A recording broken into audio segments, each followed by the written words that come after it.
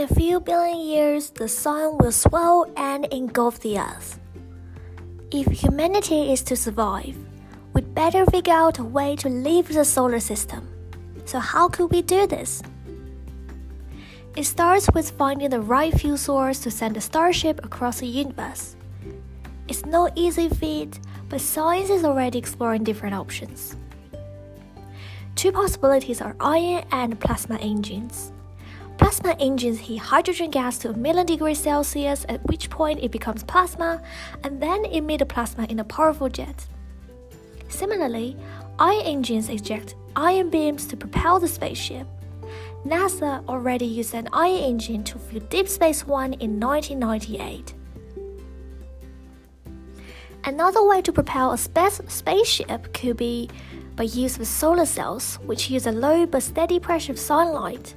But for a Starship big enough, the cells would have to span hundreds of miles, and creating such a cell and casting it into space is unfortunately not possible with our current technology.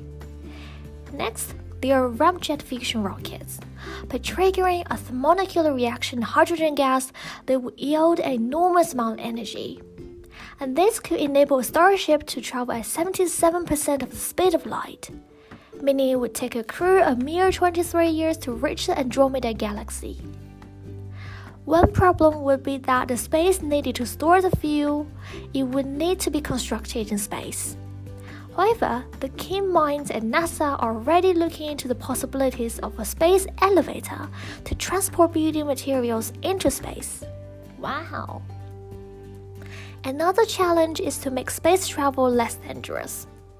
For starters, we need to protect ourselves from radiation, as we're wide open to deadly levels fit without the Earth's magnetic field and atmosphere. Then there's the issue of weightlessness. Without a constant pull of gravity, our muscles atrophy and our bones deteriorate. After a year in space, astronauts are so weak that they are unable to work. Wow, this podcast is so exciting. I hope you really enjoy hearing and listening to it. And see you next week.